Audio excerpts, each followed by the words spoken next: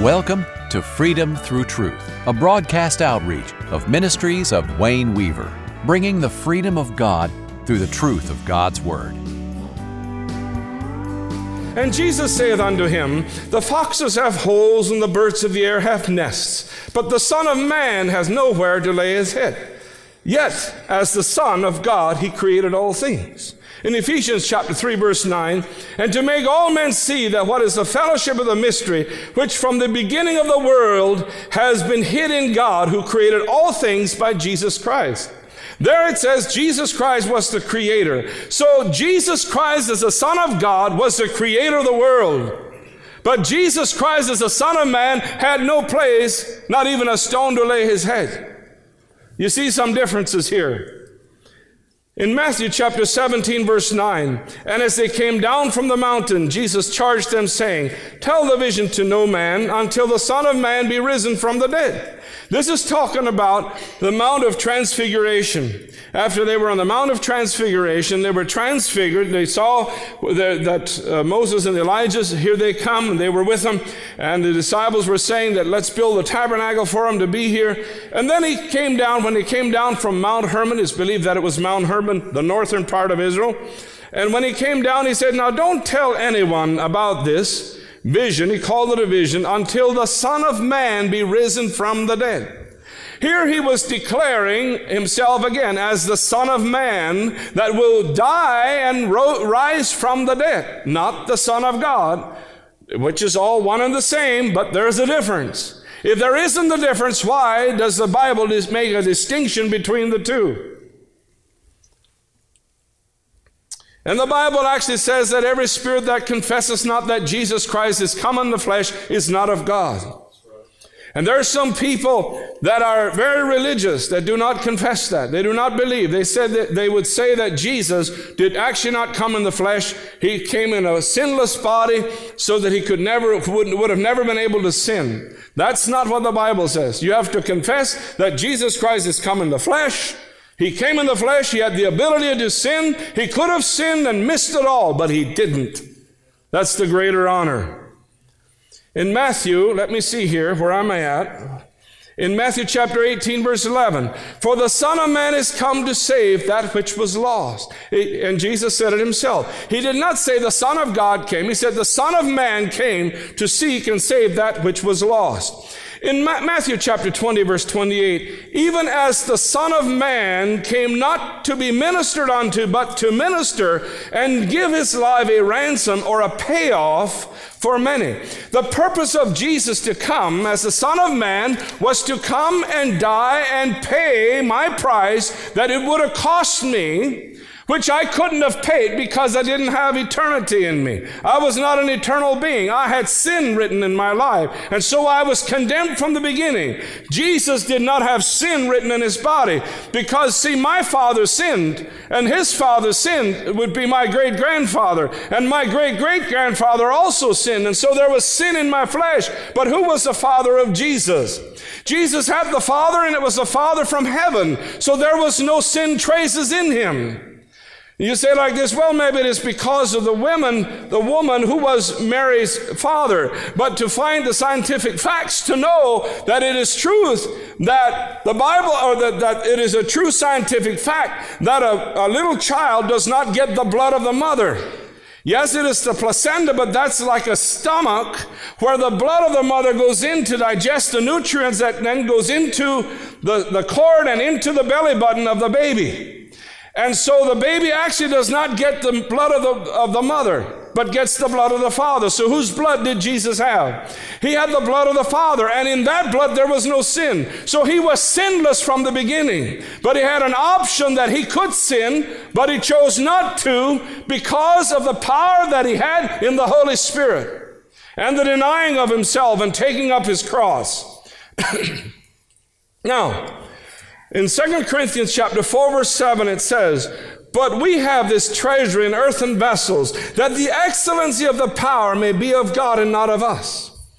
It says the earthen vessel now, here again, is talking about us as human beings. Or in Jesus' eyes, or in depicting Jesus, it would be as the Son of Man. We have this treasure in earthen vessels. The earthen vessel is the Son of Man. The spiritual or the excellence of power is the Son of God. So the Son of God, the Son of Man had heavenly power as being the Son of God in his own vessel.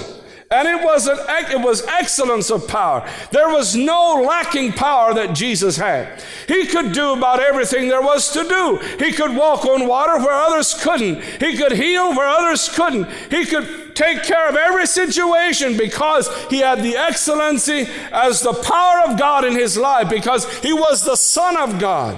And in this he carried the excellence of who God was and who God is in the form of flesh. Now, there is consequences when this happens. I'll read the verse again, and then we'll continue with the other verses. But we have this treasure in earthen vessels, that the excellency of the power may be of God and not of us.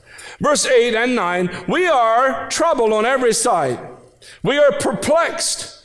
We are persecuted. We're cast down. Now, I'm skipping every other word here, every other phrase.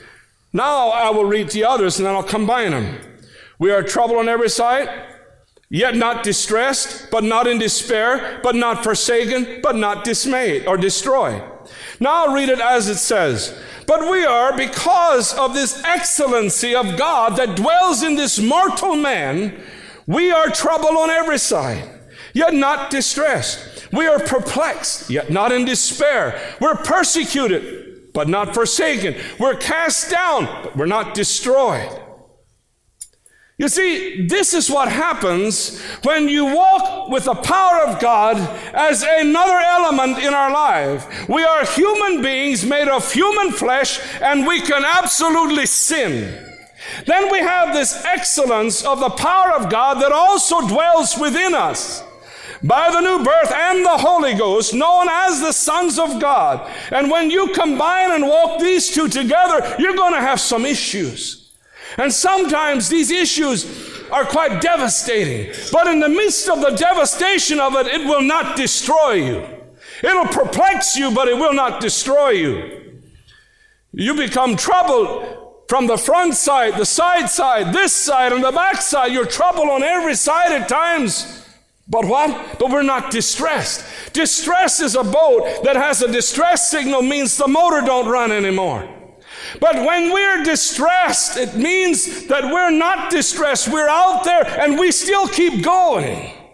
We have things in front of us in the back and everywhere we turn that confront us. But we're not distressed. We don't put the distress signal up.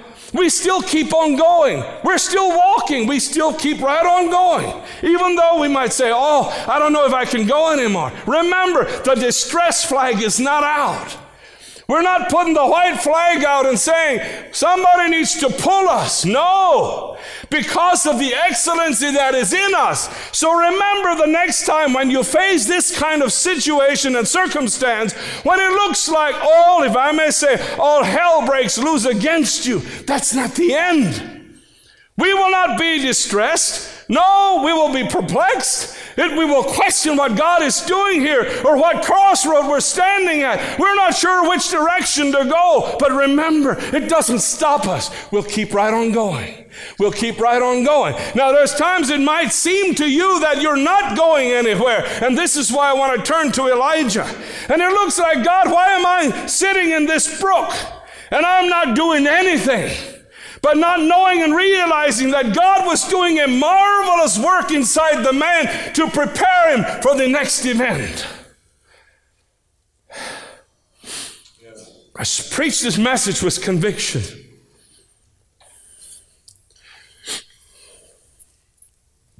We are troubled on every side, yet not distressed. We're perplexed, but not in despair.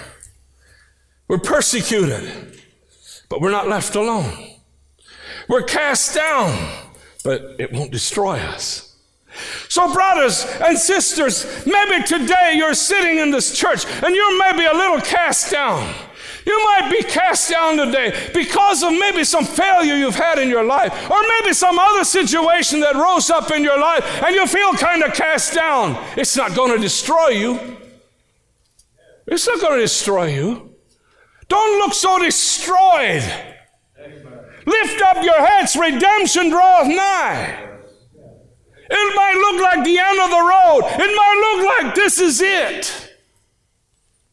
You'll still come back and you'll go on if you have the Abba cry in you. How many times have you been perplexed? How many times have you felt walls and things rise up in front of you and all over the place? Where are you today? You're still going. You're still going. You're still going because God's word is true. God's word is true. There's one thing that can keep you from going that route, and that is if you have sin and you contain it in your heart and you refuse to let it go. Different story.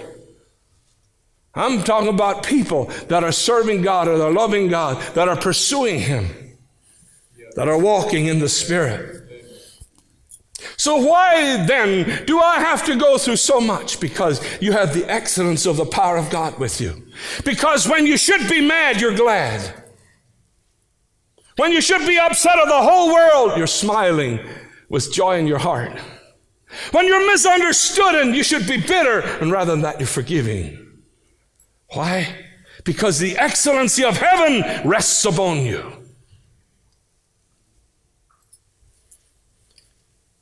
At the darkest hour has always supplied and equipped saints out of nowhere. When the world events have caved in and things have fallen apart and it looks like everything is coming to a halt, God has always had a man somewhere that He might have kept back in the little brooks. He might have held it back in some of these little dry brooks and might have been hiding back there and preparing him like He did Noah in a boat. When the earth was ready to be destroyed and it seemed everybody could only think bad, God had a man on a boat. A Noah in a boat, Daniel, the prime minister of Babylon, Esther, the queen of Persia, Deborah, the judge under the palm tree, Samuel, the anointer of oil, Elijah, the mountain prophet standing in the luxury ivory court of King Ahab. The little mountain prophet that didn't have much dress to show forth. He came with a leathern girdle and he kind of looked the way he did. One day stood in front of the ivory courts, which I have not seen the ivory courts, but I've been to the spot where they were. And there stands this little mountain prophet, and he looks into the eyes of Ahab, and he says, it's going to dry up in 3.5 years. It's going to dry up until I will tell it not to. And when he went away from that ivory palace, he started going one direction, and I'm sure he didn't go out of the city. He asked, God, where do I go? This angered the man. I think Ahab's mad at me. Where do I go? And he says, go over Jordan and go to Cherith. Go over Jordan. Look, I've been preparing you all these years for that moment to speak to Ahab. You see, Ahab was now a ruler of the children of Israel, and he was a very wicked ruler. And David, King David, just ruled 100 years earlier, which would be about same as Woodrow Wilson in our time. How many of you remember of Woodrow Wilson? You lived in that time. Not one person in here remembers of Woodrow Wilson being president as you lived. But that's how far it would have been back from Woodrow Wilson to, as I stand here today, to David when things were glorious and the people feared God and God was with him and blessed the kingdom and the people lived for God.